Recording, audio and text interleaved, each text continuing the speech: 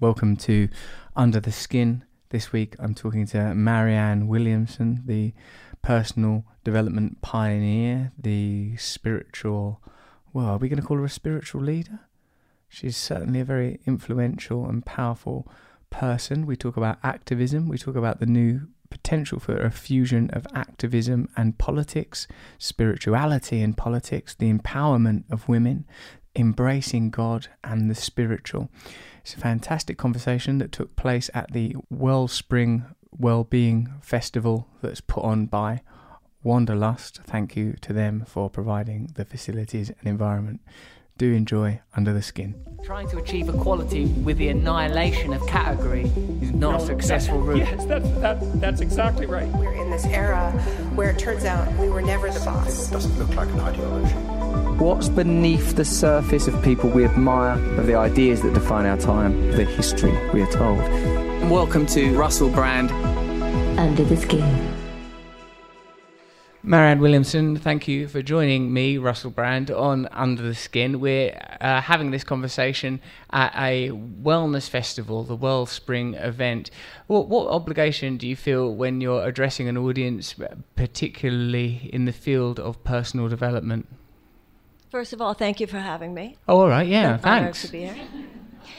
I have always felt in my career a profound sense of responsibility, because when you are talking about spiritual issues, you're talking about someone's psyche, and people are holding a space for the possibility that you're saying something that will deeply affect the way they look at the world and how they behave in the world. So that has always seemed to me very serious.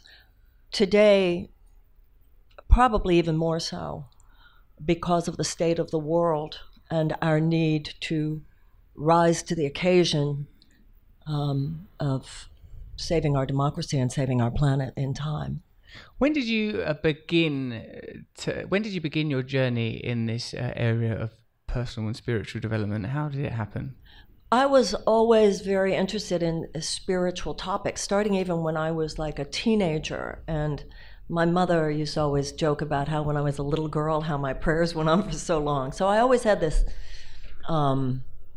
interest in anything philosophical or religious or spiritual.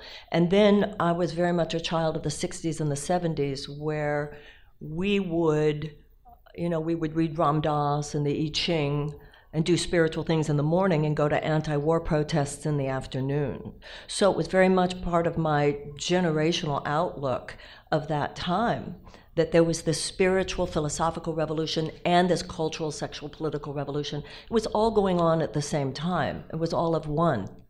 That's very curious, because obviously now there's a sort of a bifurcation of those two ideas, that activism is regarded as a kind of a secular pursuit, with the assumption that what we're dealing with is a material and political conversation, and spirituality increasingly has become regarded as either extreme or irrelevant. How do you feel that we can change people's perception of spirituality so that it's neither of those things? Well, I've never felt, nor do I, that it's my job to change anybody's perception of anything. No? No, I think with spirituality, just like when talking about recovery, I think it's attraction, not promotion. So I don't think of myself as here to change anyone. I'm just here to sing the song that I feel in my heart. But to me, I can talk about spiritually, not as an effort to change anyone else, but to me, spirituality, that bifurcation you're talking about, is unspiritual.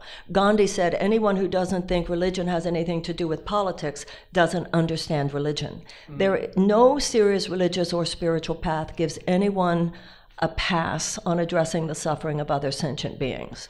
So this sort of perverse and artificial notion of spirituality that has grown up in the last few decades, very much, as you and I were talking about earlier, this ethos of only in modern capitalist America could you possibly dream up a spirituality which actually gives itself a pass and uses this notion of spirituality as a justification for political disengagement. The good news is that people are, I think, waking up to the what the Course in Miracles would call wrong-mindedness of this. Oh, wow. I'm going to ask you about that wrong-mindedness in a minute. I've even written it down on my notes here. It makes me wonder, Marianne, how insidious and all-encompassing this ideology within which we unconsciously live is for us to unthinkingly accept ideas such as the apolitical nature of spirituality.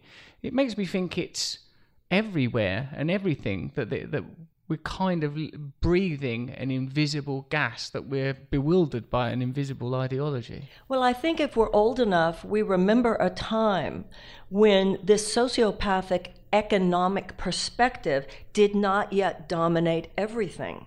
And if you were born after a certain period of time, you don't remember a time when that would have been considered insane.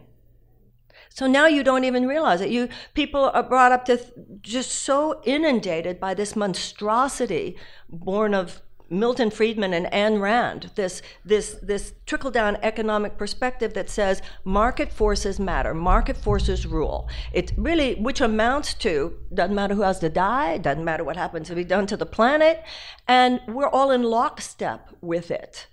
Yes. And now, and that's why I think those of us who are older and remember a time when, I take seriously my role as keeper of the story. There was a time when it was understood that capitalism too had to have an ethic, had to have ethics. Corporations should have ethics. Our economy should have ethics. That money should not be the bottom line, that love should be the bottom line. And if it's not the spiritual communities taking that stance, we should be the biggest grown-ups in the room. We should not be these infantilized people who are standing over on the sidelines, acting like, well, we don't talk about that. What? That means they've got you. That's not liberation. That's the essence of having been co-opted by that very sociopathic system. That's very interesting, because actually thinking for a moment of sort of some of the civil rights icons of the previous century, like you've already mentioned Gandhi, where the sort of fusion of spirituality and politics is total and entirely accepted, and Martin Luther King and Malcolm X in this country. And abolition emerged from the Quakers. Really? So all the great social justice movements, certainly in this country, and as you were talking about Gandhi, emerged from the spiritual and religious impulse. I wonder how the spiritual can be reintroduced into the political. Is there something Well, I think you about? and I alone are doing what we can. Yeah, I'm really trying my best. And doing very well, I must say. Thank you very much. Yeah, I'll take that. Someone's arrived here with a blanket and coffee, almost like the Gandhi note's been taken a little too seriously. A blanket's arrived from the sideline. Lovely, thank you. Marianne, I'm really excited to meet you. As you know, I'm a person that is in abstinence-based recovery. I believe in the sort of 12-step principles. Can you tell me, please, a little about Course of Miracles and how the ideas in the Course of Miracles fuse with 12-step recovery? Because a lot of people I've noticed whose recovery I admire bang into your Course of Miracles stuff. I think there is one truth with a capital T, and it's spoken in many different ways, many different religious and spiritual traditions.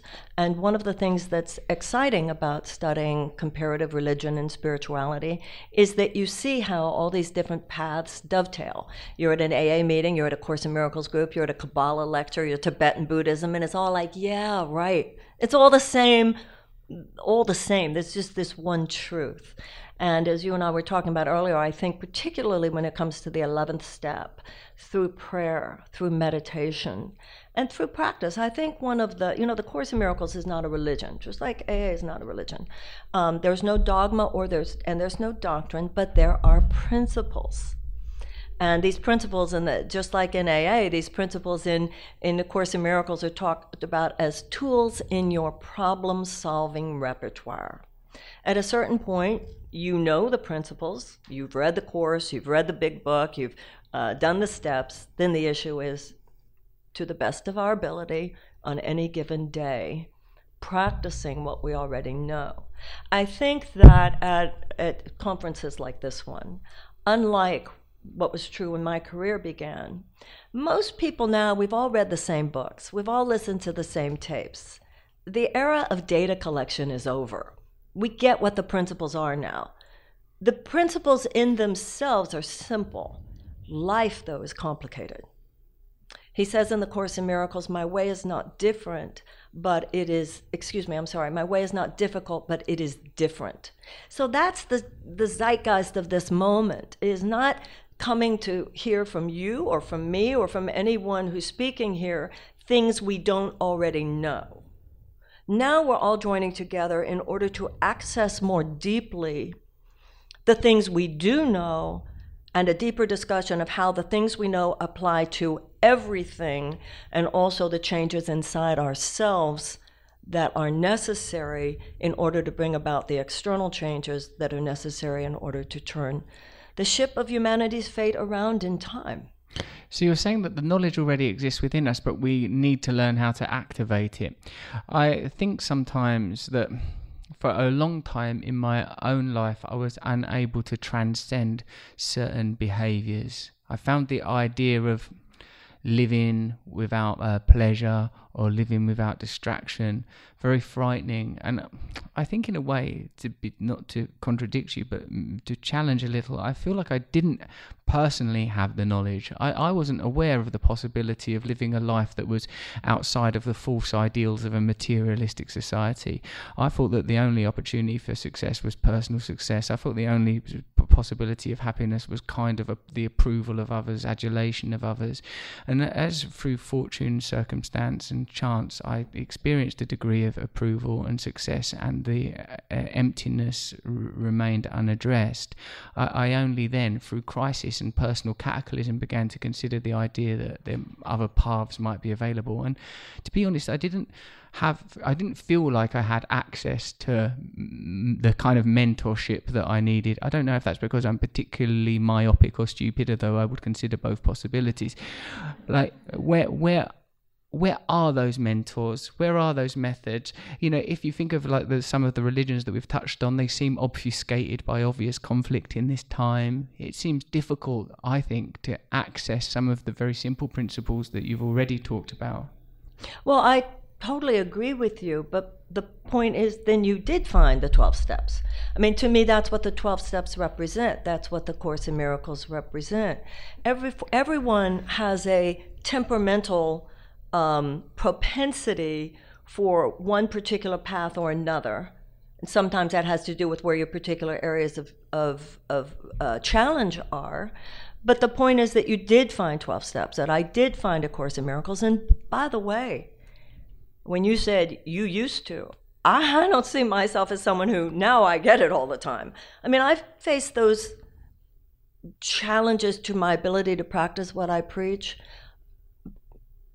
almost every day. Honestly, because I think of you as a proper out there personal development guru person. No, but and you're using this podcast to announce that you're a wreck. No, I'm not a wreck. No, I'm not. I didn't say that I was a wreck. And I think that it's really important that as much as we admit the gap that still exists between us and the enlightened self, most of us would do well to give ourselves credit for how much we have achieved. So, particularly as a woman, no, I'm not going to say I'm just a wreck. Enough with American women pretending we're porcelain dolls. We're not porcelain dolls, and we are not weak, and we are not wrecks. And that's important. However, yes, I'm on the path. I think of myself in Course in Miracles terms as a good intermediate student. Where do you experience fallibility? Pardon? Where do you experience fallibility? Men, love. Oh, really? The men, the codependency? I don't know. I lied recently, and it just shocked me that I don't think of myself as I don't think of that as being an issue for me, but in a particular situation, I lied, and he knew I was lying, and he knows I lied. And at one point he said, "You're lying." I wish I just said, "Duh." It's been a real a crisis for me that I could have fallen into such panic. That's fascinating. At this point, yeah. Because, you know, like obviously you and I, we're speaking to each other in the context of a sort of a well-being festival, and I'm very aware of my own fallibility. Sometimes that extends to the point And it's interesting that you kind of saw, or at least reframed, my previous comments about being particular to sex, because perhaps this is a white male, is just evidence of my privilege, reject those categorizations, because I feel that my own femininity is oppressed by any toxic masculinity that is present. I feel that my own fallibility and I feel that I'm personally oppressed by any system that doesn't honor all of the energies that make up human beings. But perhaps more to this point, I feel when I'm licensed to talk to people about personal development or helping people, I think, oh my God, what am I going to tell people? I'm a nutcase, I'm capable of having a breakdown on an airplane, lashing out in traffic. I mean, for me, it's a tightrope that I walk. I think that when you are a public person, as you are and as I am, our willingness to not only appreciate but demonstrate not only what those nuances are, but our willingness to try to get it right in a public space is important. And I don't want to pander, but I think you do a beautiful job, actually. That's nice of you to say so, Marianne. Thank you very much. I'm very, very, I'm flattered, and I'll probably isolate that clip and play it as a mantra, possibly try to edit it as if that was the sum total of the interview, just continually repeated. Now, a couple of years ago, I got more involved in British politics. What happened was, I thought, what will happen if I just say what I think is true continually on the internet? What will happen? And what will happen is, I can now conclude, is I'll have a mental breakdown and I'll be attacked to a point that's difficult for me to bear. You, I notice, are very politically vocal. How do you propose to remain in the conversation about politics at a time when media is used so brutally to attack and undermine individuals that oppose the dominant narratives? I think about what some women in... That question just fell out of my face. Quite eloquently, I must say. I think about what women in many parts of the world go through, who can't even leave the house without a male relative, who can't leave the house without completely covered, even if that's not their choice, who can't make decisions about their own lives without being punished, sometimes severely, even to the point of stoning. And I think, what the hell are you afraid of, Marianne? They're going to throw tomatoes at you or say mean things about you in People magazine. Who are you if that will stop you? Who are you if being embarrassed or being humiliated will stop you? I think every woman in a free society, and that's only about 20% of the peoples of the world, we should think of ourselves as speaking not only for ourselves, but for every woman out there who cannot speak for herself. That's...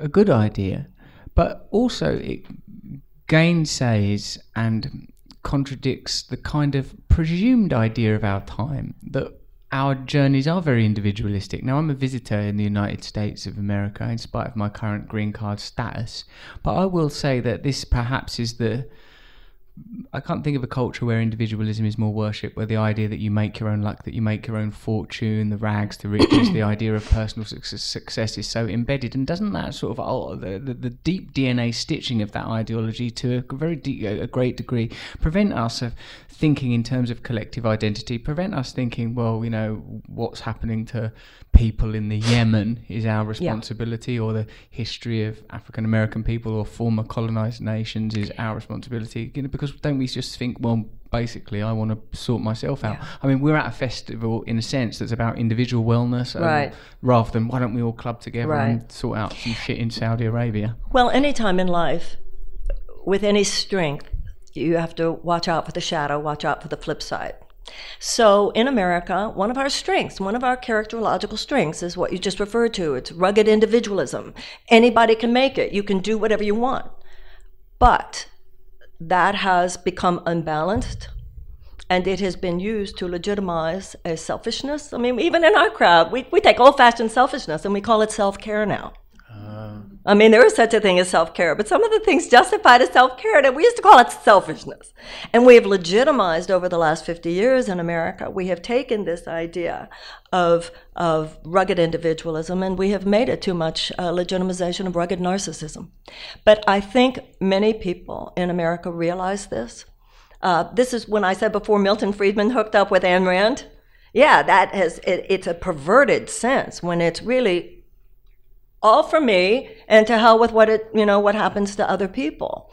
That is the disease, the belief that it's all about you. In the human body, every cell is assigned to other cells to collaborate with those cells in order to serve the healthy functioning of the whole. When a cell goes off on its own, disconnects from that collaborative matrix, doesn't remember, no, this is about working with other cells to serve the healthy functioning of the whole, goes off to do its own thing, that's called cancer. That's malignant in the body, and it's malignant in consciousness. And that's what's happened from a spiritual, metaphysical perspective.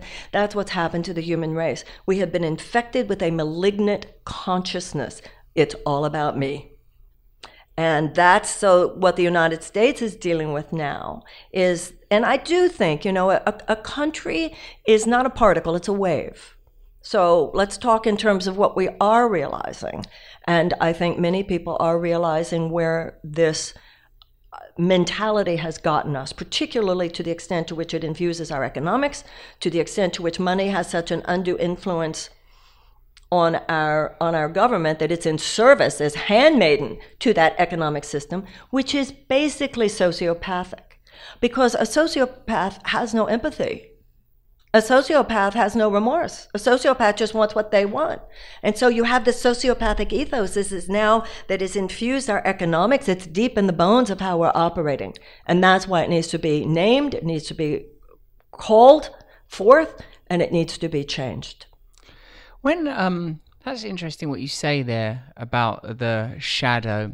I'm very interested in understanding politics from a psychoanalytical perspective. There's a sort of a new wave of analysis that relies heavily on Jungian psychoanalysis to understand, sort of, for example, gender or sexual politics, depending on which term is more appropriate.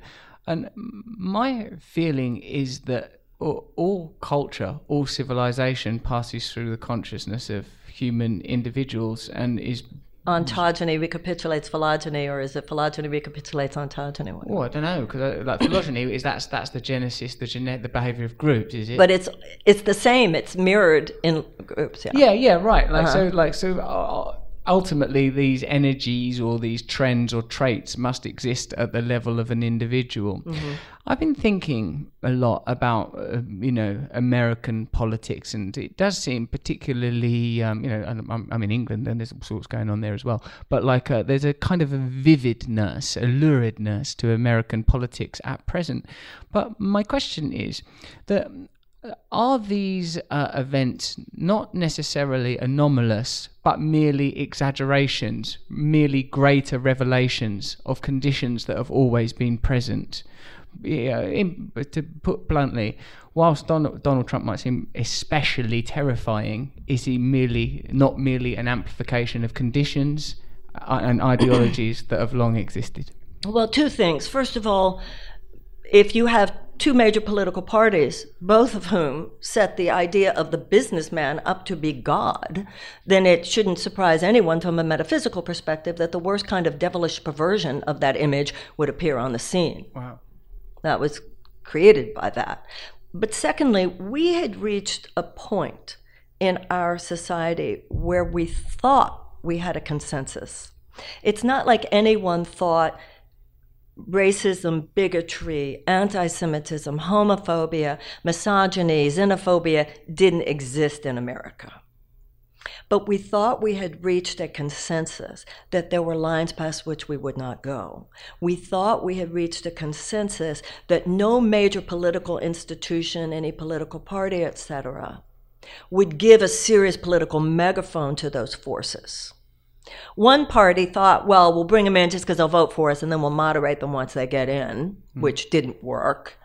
And also with social media, and then you have someone like President Trump who's willing to harness all that for political purposes, and you have the kind of crisis that we have now. But once again, and I think that those of us in the spiritual community have a lot to look at in ourselves, because none of this came out of nowhere. None of this could have happened had we not taken democracy for granted, had we not thought somebody else, I'm not political, somebody else will handle that. That's what we've learned about this. We've learned how naive we were. You can never take democracy for granted. It's just like health, and that's why this is a perfect place to be discussing this. You have to take care of your nutrition. You have to take care of your exercise. You have to take care of your spiritual path, your lifestyle, all kinds of things. You can't not cultivate health. Just wait till sickness almost inevitably arises and seek through allopathic means alone to just eradicate or suppress the symptoms. That model of allopathic medicine has now given way to an integrative approach. We need to do that with society. You can't not cultivate justice, not cultivate mercy, not cultivate democracy, not cultivate compassion, not look at mass incarceration because it's not in your neighborhood, not look at wealth inequality because it's not in your neighborhood, not look at what's happening to the food supply because you can drink green juice. You can't do that and then be all shocked when this explosion of dysfunction and anti-democratic assault happens. Now, it's the 11th hour. We can handle this. I think we're going to move through this, but we have to change. And that includes taking responsibility as citizens for our part in it getting to this point. We have to change. Martin Luther King said there have to be, we need quantitative, external quantitative changes in our circumstances and qualitative changes in our souls. We all have to be the immune cells now. And I think this awakening is happening. I'm not saying this from a place of thinking it's not happening, because I think actually it is happening. I think that the Trump phenomenon and the crisis in our democracy right now has caused a lot of awakening. But this awakening must be permanentized, because if we don't, first of all, if we don't have this awakening, we won't defeat these forces even temporarily. If we are temporary with our awakening, then even if we, let's say, defeat the president, that hydra has many heads. We have to remain awake. Citizenship has to become a part of our sense of what it is to be a conscious human being on a whole new level for the sake of your children and the sake of mine. I really like that rant.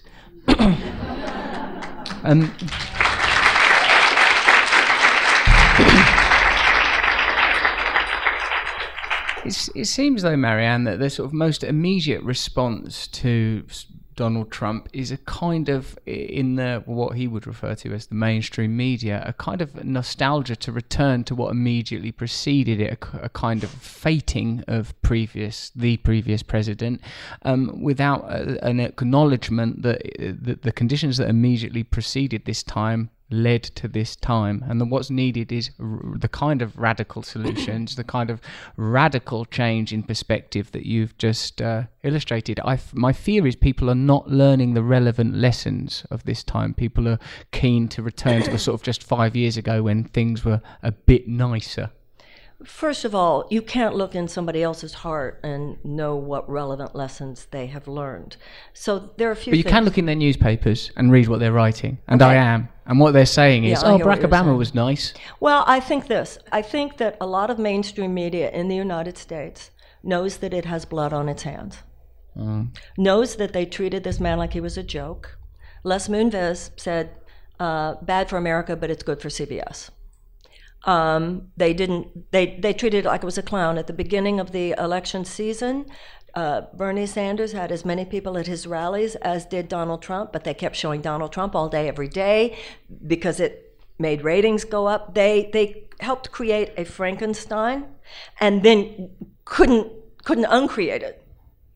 And what I see is a lot of people in media actually trying to make up. I think there's actually some very good writing going on right now. Yeah, I do.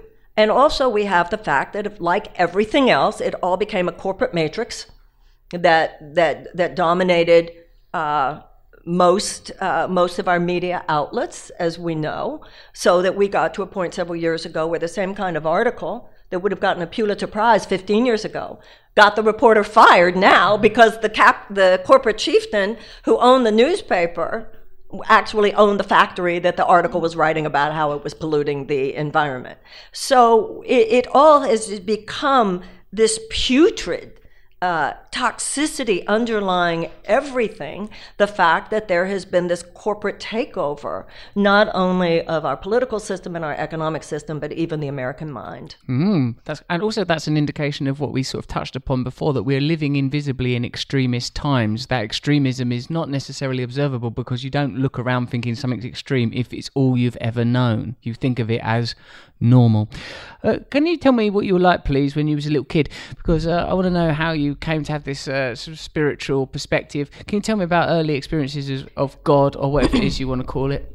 Can I go back just a little bit? You do what you like. I mean, I'm not really a pushy guy. I say this to you particularly because you're British. A lot of what we just talked about implies correctly that Americans slept for way too long. Churchill himself said you can always count on the Americans to do the right thing after they have exhausted every other option. So our historical narrative, and Europeans are very aware of this, is such that we are often slow to get there. But we slam it like nobody's business once we do. May I say, I worry about things like that because in a sense, isn't that in a way adhering to the idea that there is such a thing as an American ideology? And if you have a sort of a national identity, even in a quite a pleasant way, such as that ultimately at one end of it, it leads to a kind of a sort of either a supremacism or an elitism, when in effect the United Kingdom, America, all these things are merely economic confections with some sort of root in history. But perhaps these are the very kind of ideas that we need to overthrow, to genuinely look at this as a global community, genuinely democratize the world, genuinely give people authority and power, and look at who does America serve, who benefits from America, who benefits from the UK, who's benefited from the last century, from industrialization to the technological revolution, other than these elites that continue to be in power regardless of what sort of noise comes out of the president's face. Nothing that I just said in any way implied better. A rose is not a peony. They're both flowers. America has a lot to atone for, but we shouldn't have to apologize for every little thing either. I just don't think there is in America. I don't think America needs to apologize. I just think it's made up. Yeah, but I think there are things that are British. I think there are things that are Italian. I think there are aspects of this woman's personality that is different from mine, your personality different than mine. And I do think that countries have characterological tendencies. Like I was just in Ireland. You think of all the Irish writers. When I'm in Italy, it's like, what are these people? It's like they see color we don't see. I mean, I think every person, there are talents, and I don't think any nation is better than any other nation. Because I don't believe that any people are special than any other people. But I do think that you can talk about the history of a person, and you can talk about the history of a nation. And that's all I was just talking about. I was talking about what has happened so far, and a kind of a characterological tendency that is simply fact. It doesn't make us better or worse. I think that we clearly have demonstrated both. Yes, I wonder what kind of radical ideas will have to enter the mainstream in order for us to transcend the kind of bipartisan or dualistic politics that we currently toil under. But this is what's interesting to me. You said, what has to enter the mainstream? I think we get too concerned with the majority. The majority didn't wake up one day and say, let's free the slaves. The majority didn't wake up one day and say, let's give women the right to vote. Society changes because a small group of people, usually considered outrageous radicals by the status quo of their time, have a better idea. It's just like in evolution of a species. If the collective behavioral patterns are maladaptive for the survival of the species, then it will either go extinct or it will change. So there's the introduction of the mutation, and then the mutation is never the majority, but it's the only survivable option. So what's happening in the world is that our collective behavioral patterns are maladaptive for survival of our species.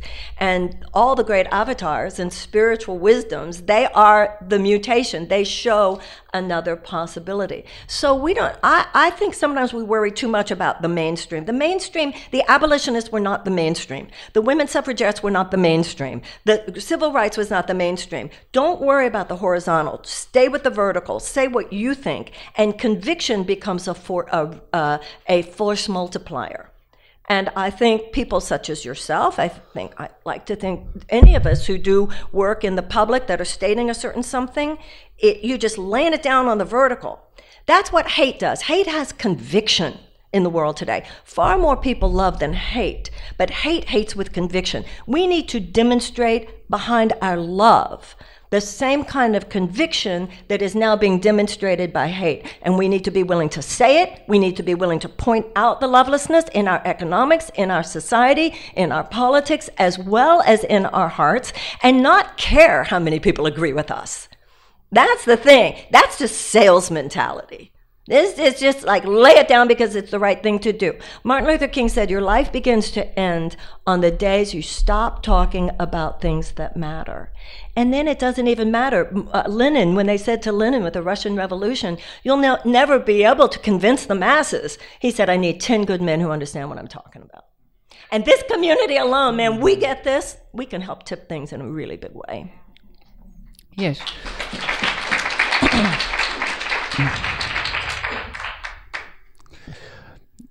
I agree with you. But also, Marianne, I feel that, that I feel that there is a kind of, I think it is fair to say that there is a kind of lethargy. And my personal principles lead me to feel that, I guess I have a sort of a sense that I have a tremendous faith in human nature. I believe that what will be revealed as better information comes to the forefront, as knowledge becomes wisdom, is that people will recognize that their own lives are not their best lives. I suppose I spent I grew up in a pretty ordinary community, a place called Essex, and for American shorthand, that's New Jersey. Like, say you think, oh, what's Essex? I don't know what it means. It means New Jersey. I'm from New Jersey, but an English version of it. Yeah. Everyone's absolutely bloody delightful, to tell you the truth. And like you said, people are, that love is more prevalent in most people's lives than hate. And when hate becomes more prevalent in my own life, I could not be relieved of it more quickly. I crave freedom from it. I want the light. I want the light. When I talk of the mainstream, in a sense, I'm talking about a portal through which the information can be conveyed, as opposed to sort of a majority sway of opinion. I know that most democracies are governed by a pretty small army and a pretty powerful media and some private prisons. It's not like, it's not 90% of the people out marching the streets managing minorities. It's like passiveness. But when I feel like, how are we going to bring about radical change? How are we going to, for example, just off the top of my head, and I'm taking a risk saying this out loud, really, how are we going to make people think that God or love or whatever words you want to use is more important than the things that tether us to material things through fear? How are we going to midwife that kind of psychic change without challenging ideas that have been around for a long time, like the preeminence and importance of economics, like the idea of identifying with the nation state, like the idea of even being governed by your own fear? So when I talk about bringing these ideas into the mainstream, it's not like I sort of imagine a tiki torch wielding horde marching through the streets singing the name of Christ and Muhammad in unison, although how would that work as a harmony? I'm thinking instead, how do we popularize these ideas? How do we articulate them? Even if it's not, even like I don't want Sesame Street replaced or the X Factor to be replaced with some sort of esoteric, spiritual, bloody ideologue. I'm saying, how do we make these things clear? How do we make these things accessible? What new ideas are we willing to embrace? And is it time to start talking about God, do we need America? Do we need England? What do we need to survive? I think we are doing it right now. I think you're doing it, I'm doing it, we're doing it. I think everybody in their own way is doing it. I think it's happening. You said, how do we do that without challenging? No, we can't do it without challenging. The point, I think, that this is where the spiritual community is you can't, you can't go right to the resurrection and ignore the crucifixion. Oh. That's not terribly upsetting, the crucifixion. That bit where he gets speared. What? I'm saying, like, it's a shame that you have to go through the crucifixion, isn't it? Poor Jesus up there. No, I don't think it's just about Jesus. It's about the darkness. I know what of crucifixion the world. means. It's a so symbol. the point is, we need to get out of denial and go into transcendence. Transcendence is not where you deny all those awful things that you just listed about economics, nation states, and so forth. The point is, we have to name it, and I think it is happening. When you say, how do we do it? You're being led to do it, I'm being led to do it, and I'm assuming everybody in the audience in their own way is being led to do it. The fact that people wanted to listen to this podcast, they know you're doing it, and they know I'm doing it, so that by definition means that you're part of that conversation with Sean Corn, she's doing it. So who here isn't doing it? It's happening. And I think that the more we hold with in a loving context, that we have to look. Just like in AA, you have to look in Catholicism, you have confession. In Judaism, you have the day of Yom Kippur. In AA, you have to take a brutally honest look at your own character defects. You can't heal with looking at our character defects. And the socio-political and economic issues that you refer to are our collective character defects. And the issue is to create a safe place for the conversation where we do look at them so that the changes can be made. Hey, Marianne, tell us about when you was like a little girl. When I was a little girl. Because remember, ages ago I said, will you do it? You said you would. Then we had to go on a big, long conversation. It got very political and very spiritual. And now I want to know, when you was a kid, how you thought about God or love, or how you even term those things, or if you're afraid of talking about. I mean, I don't suppose you are. But No. I'm Jewish. My mother, I already said my mother's. It's kind of family lore that I took a long time saying my prayers, sitting up, and she'd come back. I was still talking. Do you remember that? Yeah, I do, kind of. What were you saying? I had it all figured out. I said the Lord's Prayer. I said the Shema, the Jewish Shema. How's that go? Shema Yisrael Adonai Eloheinu Adonai Echad. Hear, O Israel, the Lord our God, the Lord is one. Amen. We might take a moment to think about the synagogue that was experienced a mass shooting today in Pittsburgh, and the policeman also who died. Whether it's shootings in schools or churches or synagogues or anywhere else, these ancient viral barbarisms continue to appear among us. So when I was a child, the thing I remember but something I remember is that my parents had a friend who was going to have open heart surgery, and I had it all planned that the night before I was going to pray for him. And I forgot, I fell asleep, and he died the next day. And I was in horror. I thought it was because I'd forgotten to pray for him. Don't blame yourself still, do you? Pardon? What? You don't still blame yourself? No, I don't really think that my forgetting to pray for him, no, I don't. But I was a child, you have a little child's mind. And that wedded you to the significance of prayer? Yeah, I always had that. Well, I was raised in a conservative Jewish home, so it was very traditional in that sense. And then when I remember I took my first philosophy class when I was 14. I went off to a summer school, and I remember looking at Phillips Exeter Academy in New Hampshire, and I remember the pamphlet said, Philosophical Approaches to the Question of God. I was like, I just was in, and then I was very into astrology and the I Ching. I've always been equally attracted to East and West, esoteric, exoteric. You can talk to me about St. Augustine, or you can talk to me about the Taoists and Lao Tzu, or you can talk to me about the I Ching or Chinese astrology, as you know. It's all exciting to me. Yeah, what is that? What do you think that impulse was when you were a kid? What do you think that was? It's just kind of like we were talking before about nations. Everybody has their temperamental, some people can paint, some people can draw, some people, and I just don't have that talent. We all have our dharma where I'm about that. I'm not about that. Other people are about that. So you've just felt a sort of a yearning for the unknowable, and you found it attractive. I've always been a mystic, yeah. Who were your first good hookups? You know, like people that you thought, I can go to this my person. Grandfather, because I used to go to temple with my grandfather on Saturday. He's a Jewish man, he's taking you synagogue. Yeah. And when the ark would open and you genuflect, he would cry. And so I used to look at him, and so did I cry because he was crying? Or did I cry because, I don't know, I've always wondered, why does it make me cry? Was it because Pops cried? I don't know. I think that you and I were talking before about how we mentor our children and our grandchildren, and I've always just had that thing. So your grandpa, your Pops, he was an early mentor for you in his sincerity of feeling. Nothing he said, it's in that sense, he was a lovely, lovely man. But I just remember when you asked that I would go to, when I was at synagogue with him, and I remember how he would cry when the ark opened, and so I would cry. So I just sometimes ask myself, would you have cried? Anyway, you get mine.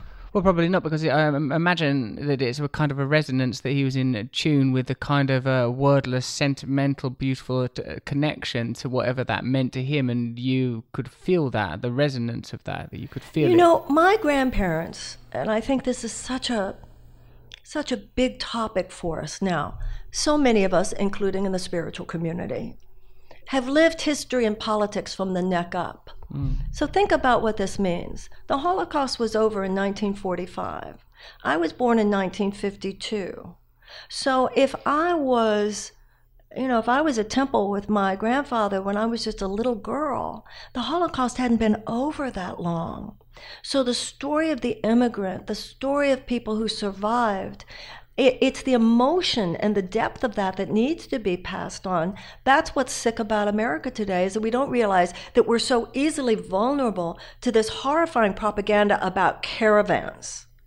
What do you think these people coming up from Guatemala and Honduras and El Salvador are, except what our ancestors were? Unless you're a descendant of slaves who obviously were forcibly brought here from Africa, or Native Americans who were here for thousands of years before we got here, then that means your ancestors came over here with that same level of despair, that same level of sacrifice to get here, to hope for a better life.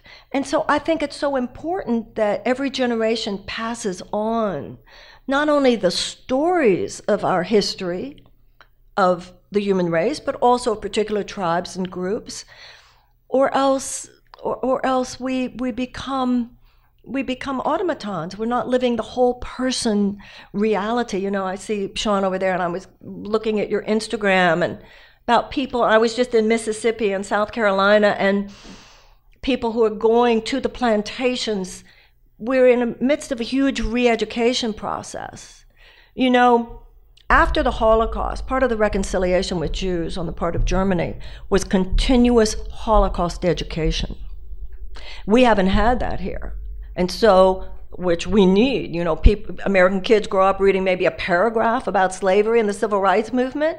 So now we are taking our education and we're taking it down to the level to a cellular level of experience and emotion and psychology and understanding. That's an example of what I meant when I said I think it is happening. The issue is, will it happen enough, happening fast enough, and we'll know more about that on the morning of November 7th. Oh, because there'll be midterm elections. Yeah. Yeah, no, we will, won't we? Okay, so more inquiries of this nature. How did your spiritual education continue from these early experiences and curiosities, the visceral and emotional experiences with your grandfather? How do you feel that your spiritual perspective was formed?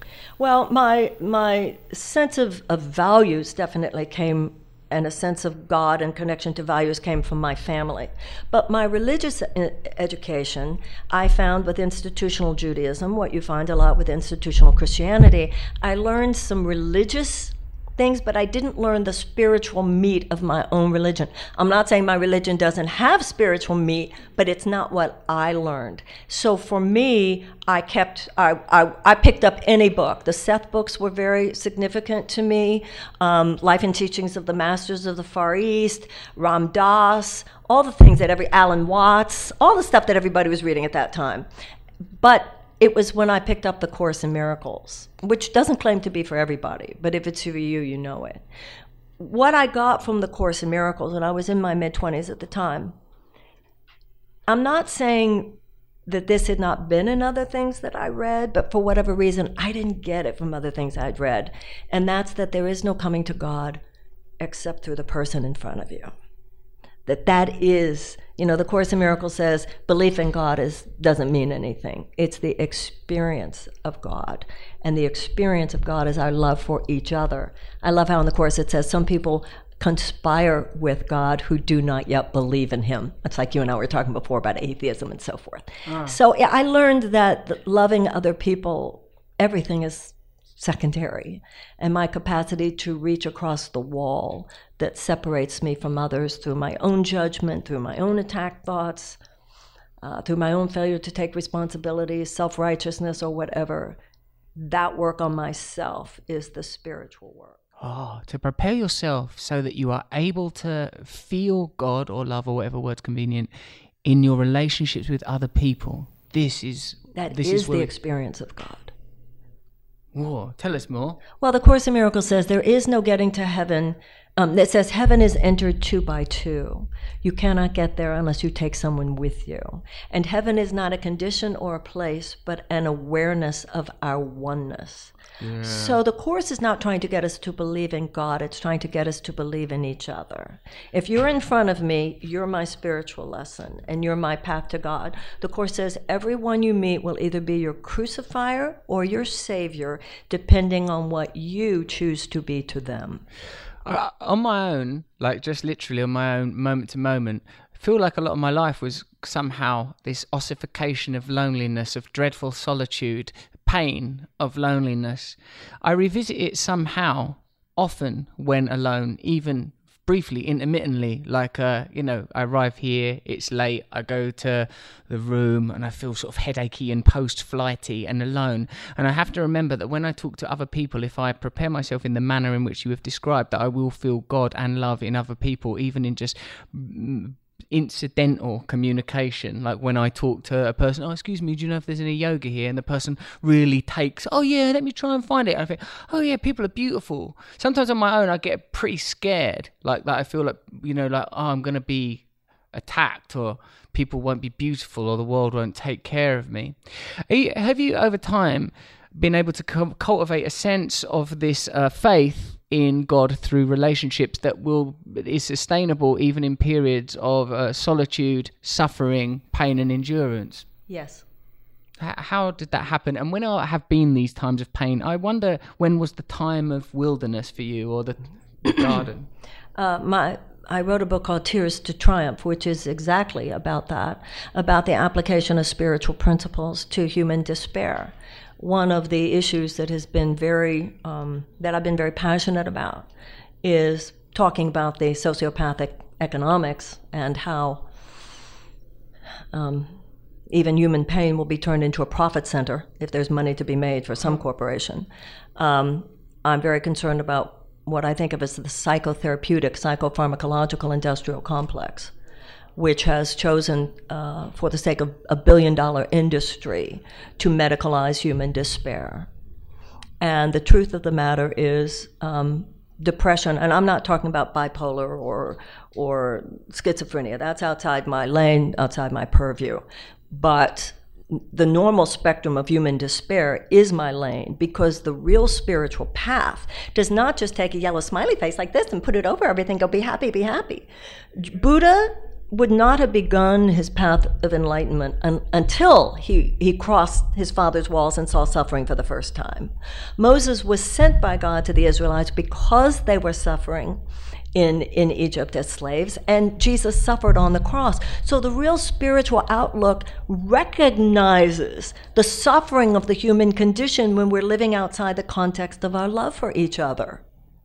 So that, if you had a heartbreak, a divorce, financial failure, bankruptcy, lost someone you loved, these things are painful, but they're not mental illnesses.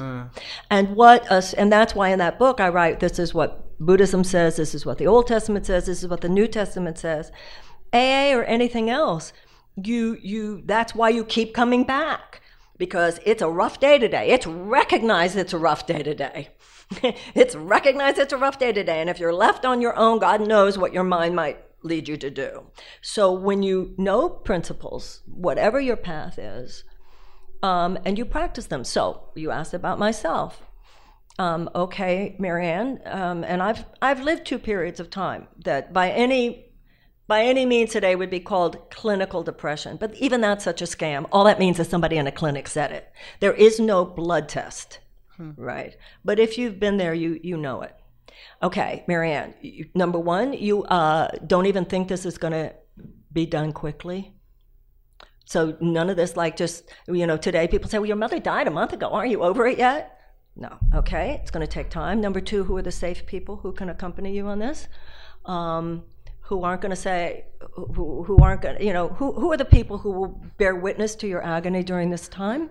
You probably want to get a lot of, what are the movies and the what are the things that you're going to need to support you? Make sure you have a lot of bubble bath.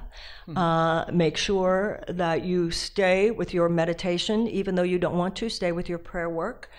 Make sure you show up for other people. You will have a tendency to isolate during this period of time. You must not do that. You must get up and work. Your subconscious will put aside your despair while you're showing up for other people.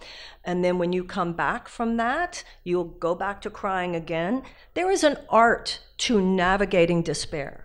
There is an art to navigating depression, and the spiritual principles lead us there. There are seasons of life. I quote in that book from Rilke where he says, "Let me not squander the hour of my pain." That's even like right now. Everybody doesn't want to be depressed. Excuse me, given what's happening in this country today and given what's happening in this world, if you're not depressed, who are you? These are very sobering times. These are very sobering times. Somebody sent bombs to all the major critics of the president yesterday. They shot up a synagogue today. Well, look at what's happening, that's just in America this week. So when you recognize the depth of the serious problems confronting us, sober people are sober. These are sobering times. Not everything is rah-rah. That's why even in our community, too often, there's this infantilization. Too many women acting like girls, too many men acting like boys, at least in America. It's a crisis of adulthood. And I think now a deep recognition of our own suffering, and you don't want to desensitize yourself to your own suffering.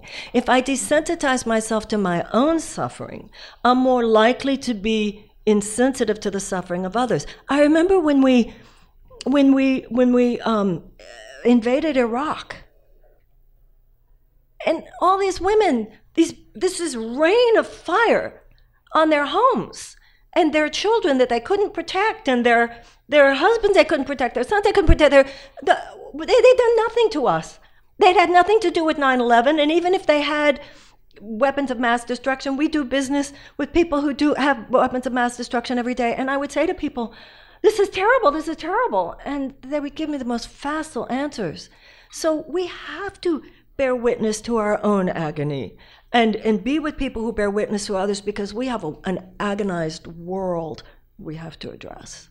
I like these the way that these personal coordinates for coping with despair, knowing that when you're in that terrain of agony, to have some disciplines or principles that will be applied when you're in that terrain. Absolutely.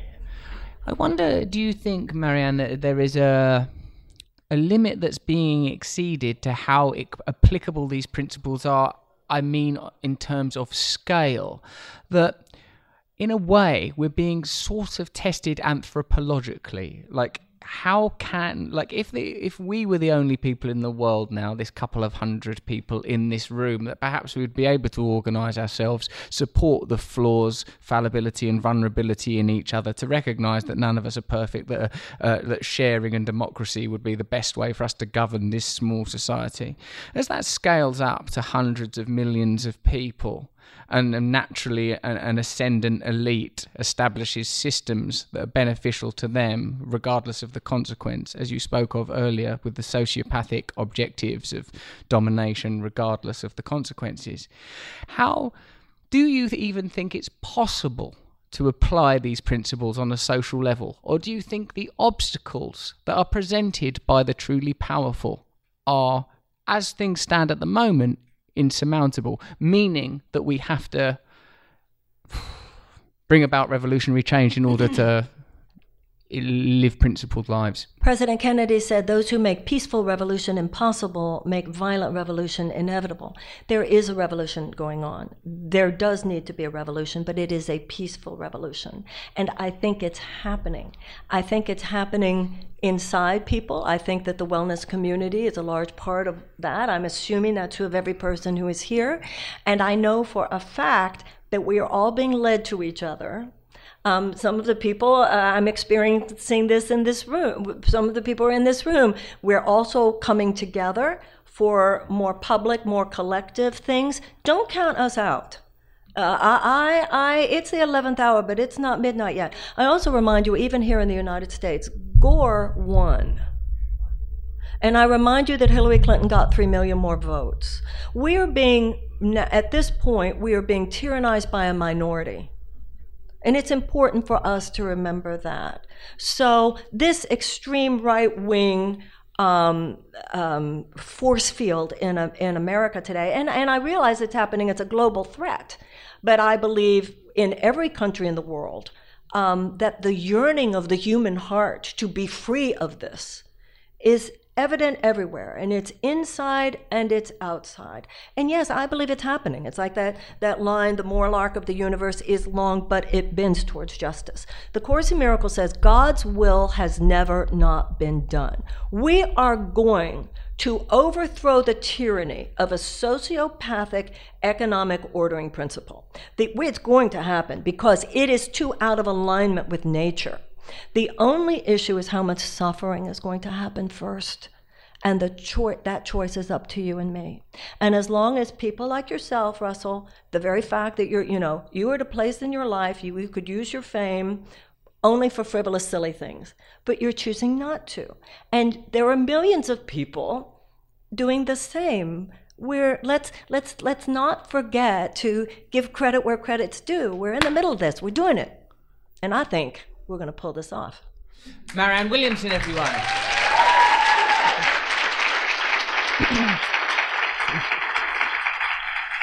We will bring this podcast to a conclusion as the women and men in the room stand to applaud you, Marianne Williamson. Thank you very much for that educational hour. You're a wonderful woman. Thank you.